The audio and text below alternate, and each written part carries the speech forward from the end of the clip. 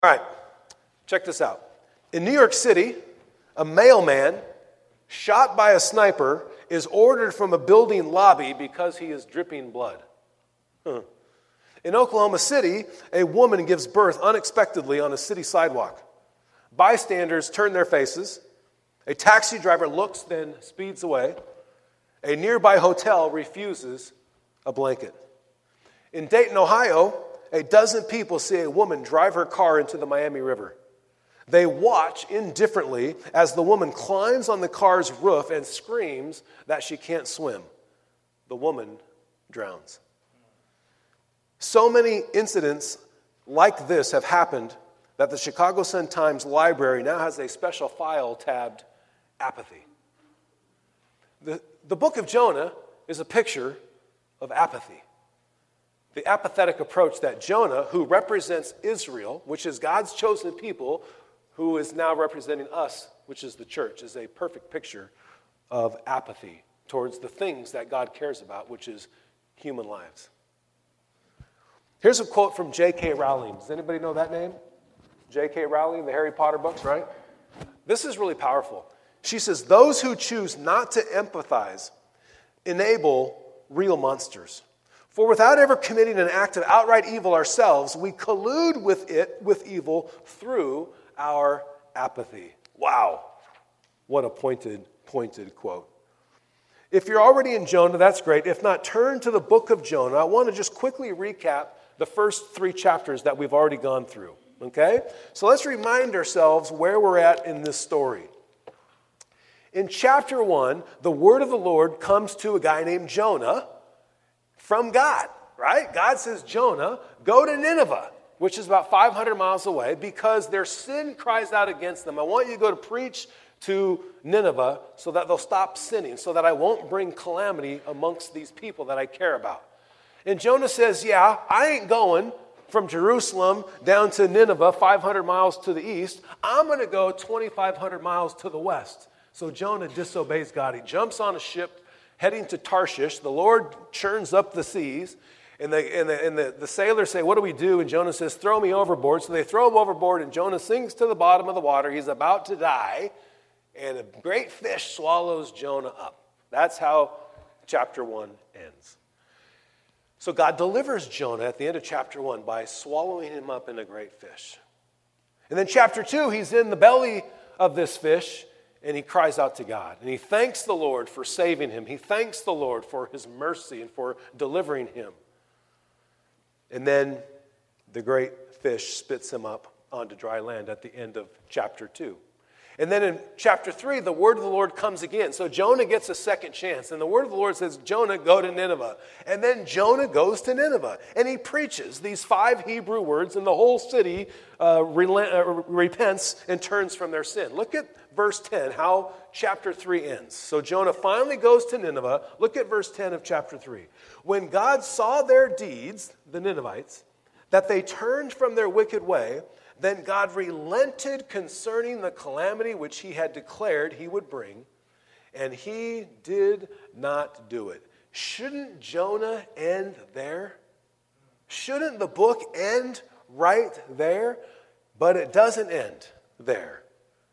Let's read Jonah chapter 4. Right? We just saw what happened in verse 10. Look at the opening of chapter 4. "But it," the thing that just happened in Nineveh, "it greatly displeased Jonah, and he became angry." Is that startling? Isn't that just startling? Verse 2, "He prayed to the Lord." So he's displeased and he's ticked off. And he goes to the Lord in prayer.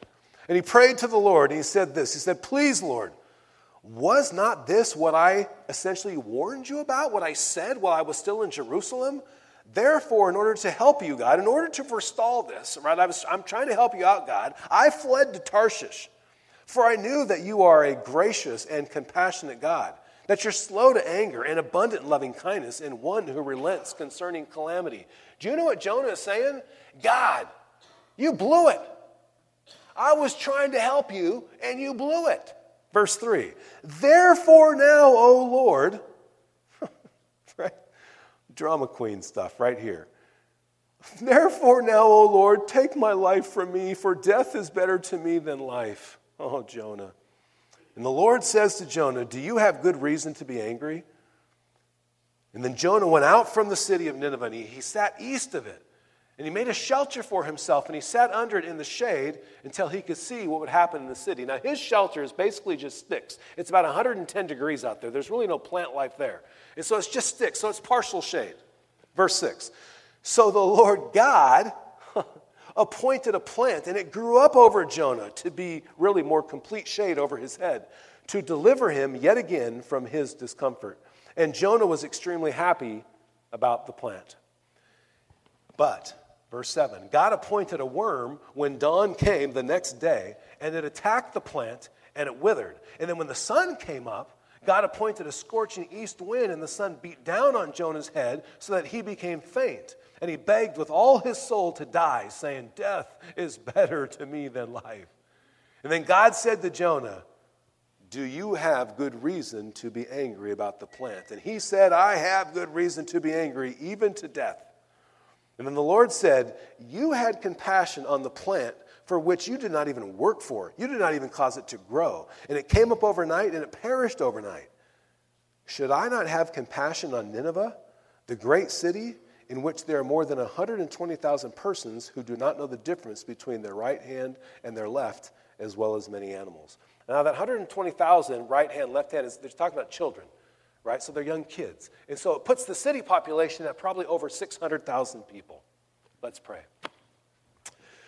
Lord, we thank you that we can be finishing the book of Jonah at such a perfect time. Lord, it indicates that you care about people. Hundreds of thousands of people are in this town called Nineveh. Lord, you care about every single one of them. You care about each and every one of us in this room, all those outside of this room, because, Lord, you made us, humanity, in your image. And that's why you sent your son, Jesus, because you care for us. It's why you sent Jonah, because you care for us. Father, may our lives respond to the care that you have for us. May we love you in return with all of our heart, mind, soul, and strength. It's in your name we pray, and everybody said, amen. Merry Christmas, everybody. So good to be with you. Thanks for being here to wrap up the book of Jonah. So here's a reminder. I mentioned these things when we opened up the book of Jonah. Here's a couple things that the book of Jonah shows us, okay? First thing, how deeply concerned God is for those that do not follow him. If you're not following God, he is deeply concerned for you to follow him. It's in your best interest. You are purely free and purely at joy when you are living as you're supposed to live, which is in relationship with the God that created you. God is deeply concerned for those not following him.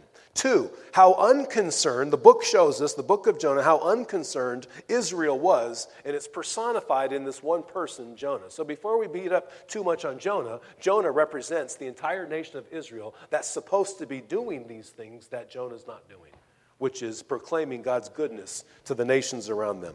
3, it shows us that Christians are often as reluctant as Jonah to be obedient in their missionary calling. Church, we're all missionaries. We're all missionaries. We as the church. Jonah, who represents Israel, Israel, who represents the church. We are all to be in the mission field, letting people know about the good news of Jesus Christ. And 4, churches are often as unconcerned about God's desire to reach the lost as Israel was. We're in verse 1 of chapter 4. Let's read verse 1 as we go through these verses. Verse 1. But it greatly displeased Jonah, and he became angry.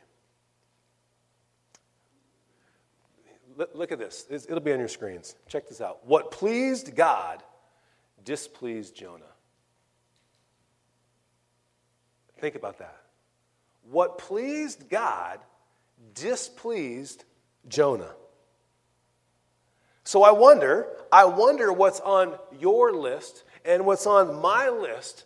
Right? So here's our list. Let's create a list of things that please God but displease me. I wonder what's on that list. I bet you we all have a list if we're being honest. Things that displease me are things that please God but also displease me. What pleased God displeased Jonah. When it says here, but it greatly displeased Jonah, it's talking about verse 10 of chapter 3, which we already read. Let's read that again. This is what displeased Jonah. When God saw their deeds, that they turned from their wicked way, then God relented concerning the calamity which he had declared he would bring upon them, and he did not do it, but it displeased Jonah. That's pretty twisted. That is a man whose heart and mind is far from the God that he serves. This scenario provides us with a startling picture of our depravity and our God's devotion to people. It's a startling picture of our depravity and yet the Lord's devotion to you and to me and to everybody. He loves his creation. He loves people. So far in the story, here's what's happening. God rescues Jonah the rebel. Jonah rebelled back in chapter 1, and God sends a fish and rescues Jonah the rebel. Right? And then God turns around and uses Jonah the rebel to rescue Nineveh, the rebellious city, through the efforts of Jonah the rebel. And then Jonah decides to be displeased and angry that rebellious people turn to God, even though he himself was also a rebellious person. Here's what's cool about all that. In the midst of all that, yet the Lord chose still to use Jonah. Think about that. Jonah's rebellious. He sends him to a rebellious city. He's rebellious afterwards, and God still does amazing work. That means there's hope for each and every one of us. Even in our rebellion, God can use us. God can accomplish his purposes. Who might the Lord have you minister to? Who might God be calling you to minister to that runs the risk of giving you displeasure and maybe even anger? Sometimes the Lord challenges us to come alongside somebody, to minister to somebody, and it brings us displeasure. We say, Lord, I don't want to do that. That displeases me. That makes me angry. And he says, yeah, nonetheless, go to Nineveh. Are we ever displeased and angry with how the Lord works? Are we ever displeased and angry with how the Lord works? Oftentimes we are. God help us.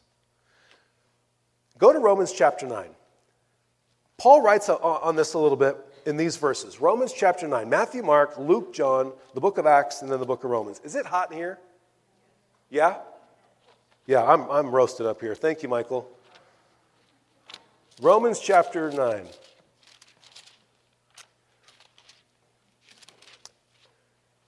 We do. Sometimes we're just displeased and angry with how God works. Check this out. Romans 9, starting at verse 14. Verse 14. Paul writes to the church at Rome. He says, what shall we say then? There is no injustice with God, is there? No, may it never be. God's not unjust. God's very just. Verse 15. For he says to Moses, I will have mercy on whom I have mercy, and I will have compassion on whom I have compassion. That's up to me. So then, it does not depend on the man who wills or the man who runs, but on God who has mercy. For the scripture says to Pharaoh, for this very purpose I raised you up to demonstrate my power in you, and that my name might be proclaimed throughout the whole earth. Verse 18. So then, he, the Lord, has mercy on whom he desires, and he hardens whom he desires. The Lord does what he does, and he asks us to come alongside it. Not to be displeased and not to be angry, but to say, Lord, I trust you. You have mercy on whom you have mercy, and you harden whom you desire to harden. It's up to you, Lord. Church, we're in verse 2. Go back to Jonah chapter 4. We're in verse 2. So Jonah is displeased and angry. In verse 2, he starts to pray. Is it okay to pray when you're angry? Not a trick question.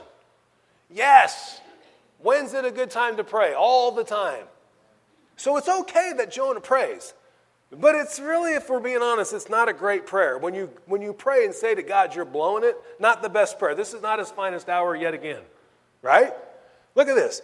He prayed to the Lord and he said, please, Lord, was not this what I said while I was still in my own country? Therefore, in order to forestall this, I fled to Tarshish, for I knew that you are a gracious and compassionate God, slow to anger and abundant loving kindness, and one who relents concerning calamity. Lord, you blew it. I told you this was going to happen. I told you that they would repent, and I didn't want you to do that. This prayer, this verse, is such a horribly awesome and transparent, in a weird, twisted way, response to why Jonah is displeased and angry. There's something about it that's very endearing and something about it that's just like, what the heck? I can't believe he said that. Jonah, what I like about this is Jonah has a clear reality of himself. He's just laying it all out there. As bad as it is, he's in touch with who he is. But he's also in touch, he's really clear about who the Lord is when he prays this way. Right? He says, I knew you to be, in the middle of verse 2, I knew that you're gracious, compassionate, slow to anger, abundant loving kindness, and one who relents concerning calamity. And I don't like it. And I think you blew it, God. That's what he's saying. See, let me just go here for a second. This happens in the church, right? So you say something to somebody, whatever you say, you challenge them, you speak truth into somebody's life, and they say, well, let me pray about it. Oh, that sounds really spiritual. And we should pray about it. Jonah prayed. This is not a great prayer, church. He's telling God he blew it. So he's praying. And I suppose when he got done praying, he's like, yep, God blew it. I prayed about it, and God blew it. Now that sounds silly, right? Hey, look, if you're going to tell me you're going to pray about it, fantastic. But you better pray in submission to the Lord's will in your life. And we find the Lord's will in Scripture. Not our feelings, not our emotions, but according to His Word. So when we say, let me pray about it, that is fantastic. But we oftentimes don't pray with a heart of submission. We pray with ulterior motives. We pray out of our sin. We pray out of our selfishness. We pray out of a lot of things. The Bible says the heart is wicked. Who can know it? But God knows. Right? When we pray, do we pray in submission? Because imagine, if we didn't, because we often don't, imagine this. Go ahead and put the slide up. Imagine if the Lord shaped His course according to all of our prayers.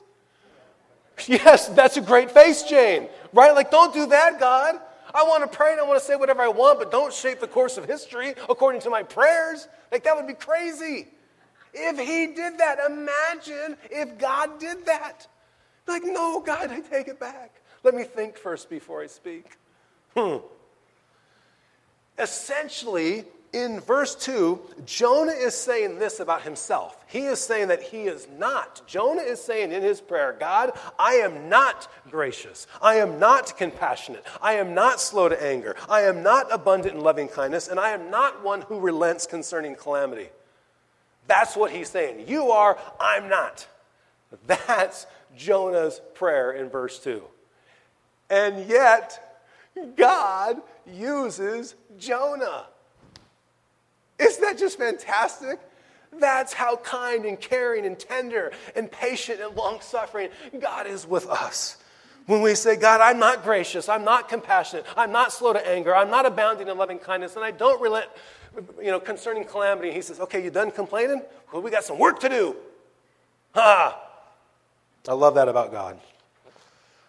So, throughout these 4 chapters of Jonah, there's all these encounters that Jonah's having with God and God's having with Jonah, right? There's these encounters, multiple encounters. Is our life marked with encounters of the Almighty God? Do you allow yourself to have encounter after encounter after? Do you go there? Do you have encounters with God? Is our life marked with encounters of the Almighty, whereby we get to see on display 3 things. If we allow ourselves to have encounters with God, 3 things will be on display when the encounter is over or during the encounter. First one, His character and His attributes will be on display. When you have an encounter with God, and you allow yourself to have an encounter, you're gonna see on display His character and His attributes. Jonah says, I knew you to be gracious and compassionate, slow to anger, abounding in love, and relenting concerning calamity. He understood God's character and His attributes. That's the first thing. The other thing on display when we have an encounter with God is our character and attributes. That's the second thing. And Jonah's saying, I'm not those things. So he sees who God is, and he sees who He is. And the third thing that's on display when we have an encounter with God is the gap between us. That's what's on display. When we allow ourselves to have encounters with God, we learn who He is, and we say, oh man, you're amazing. And then we look how we are, and we say, oh man, not so amazing. And then you realize how much work we have to do. I understand the Lord's grace. The more I know who he is and the more I know who I am, I get a bigger picture of God's grace and the gap that exists between us. And he says, nonetheless, Mark, I'm going to use you. I'm broken. I'm flawed, just like you. And God says, it's okay. I'm going to use you nonetheless. It's hard sometimes to go to Nineveh when you realize you're flawed. It's interesting. Jonah says in verse 2, he says, I knew you, Lord. I knew you to be that way. And yet he rebelled anyway. He knew who God was, and yet he rebelled anyway. Imagine the rebellion when we don't know who he is. That's why it's so important for us to stick our nose in Scripture and be in Bible study and be in community groups so that we get to know who God is so that our rebellion doesn't run as deep. We're in verse 3. Therefore, right? So this is what did I call verse 3? This is like the Eeyore passage, right? Therefore now, O Lord, please take my life from me, for death is better to me than life. Like, come on, dude. Isn't that great? Right? Like, man up, Jonah. Is this not the opposite of what Jesus Christ did for us? When he says, therefore now, O Lord, please take my life from me. Death is better to me than life. It's the opposite of Jesus. Let me explain. Jonah would rather die than to see the Ninevites have life. Jonah would rather die than to see the Ninevites have life. Jesus would rather die than to see the Ninevites have death. See the difference? Here's another way to put it. What brings life to Jesus is to see people live. What brings life to him, what he came for, is to see people live. What brings life to Jonah was to see people die. And so I ask you, because Jonah represents Israel, which represents the church, I wonder how much we are like Jonah and how much we are like Jesus. Good question for us. Verse 4. The Lord said to Jonah, do you have good reason to be angry? I love when the Lord asks questions, as if he doesn't know the answer already, right? This is a great question, or is it really even a question? It's really more of a statement that the Lord in his tenderness and his grace is posing as a question. He's saying, Jonah, you have no reason to be angry. Jonah, of all people, has zero good reason to be angry. God delivered him from the bottom of the ocean back in Jonah chapter 1, just like he delivered us. We do not have any reason. If we put our faith, hope, and trust in Jesus Christ, we have zero reason to be angry with God. The opposite is true. When we truly understand the Lord's grace, his deliverance of our sin, through the person of Jesus Christ, from the gnarly sin that dwells within each and every one of us, we of all people should not be angry, but we should be people of rejoicing. Additionally, even outside of that, we are to live in willing submission to him whom we call Lord. Not only do we have no reason to be angry because he delivered us, but if we call him Lord and he calls us to do, go, say, speak, we should willingly do that in submission to him we call Lord. By the way, I don't know if you noticed the transition between verse 4 and 5, that Jonah never answered the Lord. God asked him a question, and Jonah didn't answer. I wonder how often you and I don't answer the Lord when he asks us a question. I wonder. How do we respond when it appears that the Lord hasn't answered us yet? This is the way I heard it years ago, right? The Lord answers every prayer. Yes, no, wait. Right? And so oftentimes we'll say, Lord, I've been asking. He says, well, I've kind of asked you a few things recently too, and I haven't heard back from you. So why don't you go first? We're in verse 5. Then Jonah went out from the city, and he sat east of it. He makes himself a shelter, and he sits under it in this partial shade until he could see what would happen in the city. Wow. What the heck is going on in verse 5? Great things are happening in Nineveh. Jonah bolts east of the city. Something amazing is beginning to take place in a city of 600,000 plus. But instead of celebrating the Lord's mighty work and his mighty hand and coming alongside these repentant people, we find him looking and no doubt desiring for them to fail. He sets up shelter and he watches. Just a matter of time, Lord, before they fail. So I ask, are we more prone to one extreme or the other? Do we tend to find ourselves supporting and coming alongside those people that are growing in their faith? Is that us? Are we willing to be those people, to come alongside people and nurture their growth? That's one extreme. Or do we tend to find ourselves critical of those growing in their faith and we sit on the sidelines and go, meh, meh, meh, meh. Like Jonah, do we sit east of the city? Do we sit in the shade and look for the failure in others? Lord, I hope we don't do that. Verse 6. So the Lord God appointed a plant, and it grew up over Jonah to be a shade over his head, to deliver him from his discomfort. And Jonah was extremely happy about the plant. The first time in the book of Jonah, he's finally happy. This is the first time Jonah's happy because he got a plant. Don't buy me a plant. That will not make me happy. Yet again, in his rebellion, the Lord appoints deliverance for Jonah. He was rebellious in chapter 1. The Lord appointed deliverance in the great fish. And he wants to be delivered from the heat, and the Lord appoints deliverance for Jonah. And Jonah is extremely happy about the plant. Time and again, church, time and again, our Lord delivers us and delivers us and delivers us. That's what the picture is being depicted here, that God's delivering Jonah yet again. While we, depicted here by Jonah, simultaneously judge the sin of others from a distance. God's delivering Jonah yet again while Jonah's in the middle of judging people from a distance. It's just how depraved that we can be in our sin, in our flesh. So here's the sad picture we have here. Here's the sad picture. Jonah is extremely happy about his deliverance from sun.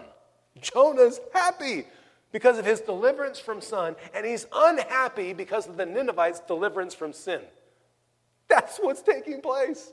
Happy about the sun, not happy that they got delivered from their sin. Church, remember the book of Jonah is meant for Israel, for the church. It's meant to awaken us and to remind us not only of what he has done for us, but what he desires to do for others. To remind us of our call and perhaps reveal to us our lack of concern for those that the Lord loves. Verses 7 and 8. Can we get that air going? I don't know what's going on. We're having problems with our thermostats the last few weeks, so forgive us. Thank you, Michael. Verses 7 and 8. But God appointed a worm, right? So he appoints the shade, and now, a verse later, 2 verses, 7 and 8, God appointed a worm when dawn came the next day, and it attacked the plant, and it withered. When the sun came up, God appointed a scorching east wind, and the sun beat down on Jonah's head so that he became faint, and he begged with all of his soul to die, saying, death is better to me than life. Okay, so one of the things that the book of Jonah clearly shows is God's sovereignty. 4 times God appointed in the book of Jonah. Jonah chapter 1, verse 17, God appointed a great fish. In Jonah chapter 4, verse 6, which we just read, God appointed the plant. In verse 7, he appoints the worm, and in verse 8, he appoints a scorching wind. 4 times God appoints. Okay? The Lord is hoping through this object lesson to teach some powerful truths. Let me put this commentary up on the slide, on the screens, right? God erected an object of Jonah's affection, this creaturely comfort, this plant, and he contrasted it with the object of his affection, his concern, which is the souls of people. And so God rebuked Jonah, not through a storm in this instance, but by exposing the selfishness of his likes and dislikes. Wow. That's the object lesson. It's like, dude, really? You care about a plant? I'm caring about people's souls. So here's what I want you to consider. Consider this, okay? Go ahead and put the next slide up. The Lord appoints deliverance in our hardship, and he appoints hardship for our deliverance.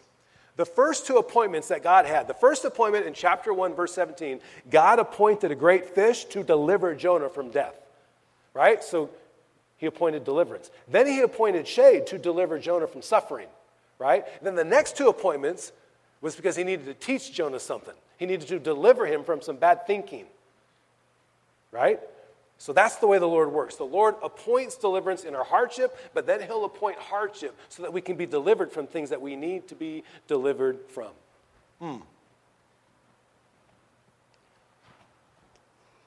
In verse 3, and now again in verse 8, Jonah declares, death is better to me than life. He declares it now for the second time.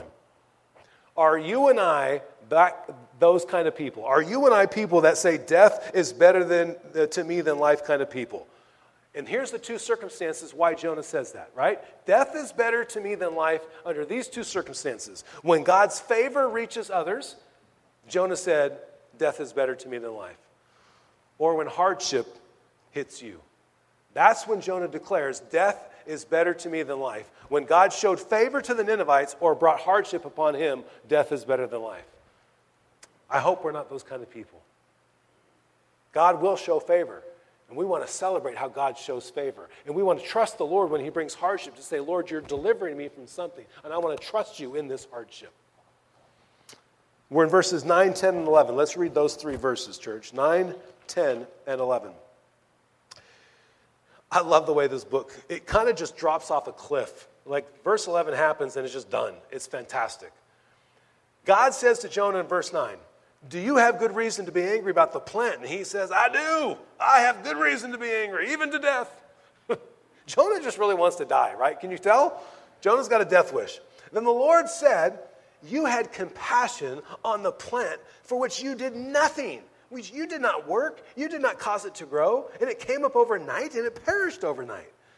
Should I, Jonah, not have compassion on Nineveh, the great city in which there are 600,000 people, as well as many animals?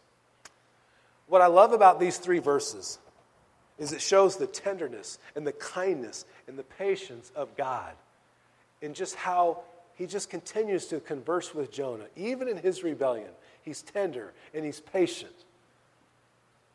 Jonah and God, really Jonah, they're having a spat. Jonah's having a spat with God. Church, it's okay to have a tiff with God. He can handle it. He knows how to guide you through it. It's going to be fine. Verse 1 told us in chapter 4, it opened up that Jonah was greatly displeased and angry. And then we see in verse 2 that Jonah prayed to the Lord. Not a great prayer. Jonah, in verses 9, 10, and 11, Jonah's still angry. He's still angry. Not much has shifted for him. But here's what's cool. He's still chatting with God. He's still chatting. And sometimes, church, it might take days or weeks or months or years, and we're angry and we're saying to God, what the heck, man? And we're having a tiff with God, and it lasts a long time. But you're still chatting with God. Nothing could be more important than that. Once again, these verses reveal the propensity of God's people. These verses reveal the propensity of God's people to extend care and compassion for temporary things that, in this case, he didn't even create. God's like, you didn't create it. You didn't even cause it to grow. Like, that's me. Right? So the propensity of God's people is we extend care and compassion for temporary things while not extending care and compassion for eternal things. The contrast of the plant and the people. Do we have that slide? Next slide. Yes? No? The contrast of the plant and the people really shows how far our hearts and minds can drift from the things that are important to God. People or plants? Jonah was over here with the plant, and he was really, really happy. The people side, not so happy. That's the object lesson here, and it's brutal. It's really, really brutal. Another commentary says this. It's not on the screens. It says, Jonah had a deep concern and God had a deep concern. Jonah's deep concern had been expressed on behalf of a relatively insignificant portion of God's creation, the vine, the plant, while God's deep concern was expressed on behalf of his highest creation, that of human beings, human life. So, it's true. As part of God's family, we can be in the church and yet completely be in contrast with the Lord and his purposes. We can be in the church, just like Jonah was part of his chosen people. and be in complete opposition, if you will, to the Lord and his purposes. It can happen really, really fast. As we wrap this up, Jonah probably knew from two prophets in the Old Testament, two of the minor prophets, Amos and Hosea. Amos and Hosea had prophesied because at this time, the nation of Israel was in rebellion towards God. And God said, if you continue to rebel, I'm going to have to punish you for your sin. And so the Lord was going to bring punishment from Assyria, whose capital happens to be Nineveh. So Jonah knew that the people that God's sending him to are going to be the very people that are going to wipe out, if you will, God's people. They would be Israel's destroyer. They would bring God's judgment, Assyria would, for their own sin. So Jonah's saying, I don't want to go to the people that are about to wipe us out because of our own sin. So here's the question. Is it not okay for the Lord to be for those who are against us? That's a heavy question. Is it not okay for the Lord to be for those who are against us? Sometimes people are against us. We recognize that, right? But I will tell you this, the Lord is for every single one of them. It's okay for the Lord to be for those who are against us. And that's hard. But that's the character of our God. In our shortcomings, which is another nice word for sin, do we spend our time and energy hating the correction or the infraction? Jonah was spending his time hating the correction instead of saying, gosh, we're deserving of this punishment by Assyria. He's hating the correction more than he hated his infraction, his sin. So sometimes people speak into us, or they try to speak into us, and then we fight back the truth that they're trying to speak into us and say, hey, I've noticed this in your life. It looks ugly. We call that sin. And you start fighting that person, right? You start hating the correction more than you hate the infraction. And when we do, we delay the handiwork of our God in our lives. Go there with God. Thank you for pointing that out to me. Work on your delivery next time, but I need to work on my infraction, right? Like, that's okay. Could have been a little kinder. That could have been a little softer. But the fact of the matter is, it sounds like I have some sin I need to deal with. So I want to hate that infraction more than I hate your deliverance of how you corrected me. Because I don't want to delay God's work in my life. So, wrapping this up. We see from the book of Jonah just how faithful and compassionate God is. We see from this book how faithful and how compassionate God is. Both to those who do not know him, Ninevites, and to those who do in the person of Jonah. He's faithful to both. In chapter 1, we see Jonah's disobedience. In chapter 2, we see his thankfulness. In chapter 3, we see his obedience. In chapter 4, we see his displeasure and his anger. But in all 4 chapters, we see the unwavering hand of our Lord in all 4 chapters. And we see the unwavering hand of our Lord in the deliverance of a Savior to us in the form of a child, in Jesus Christ. It's his unwavering hand because he cares for people. Amen?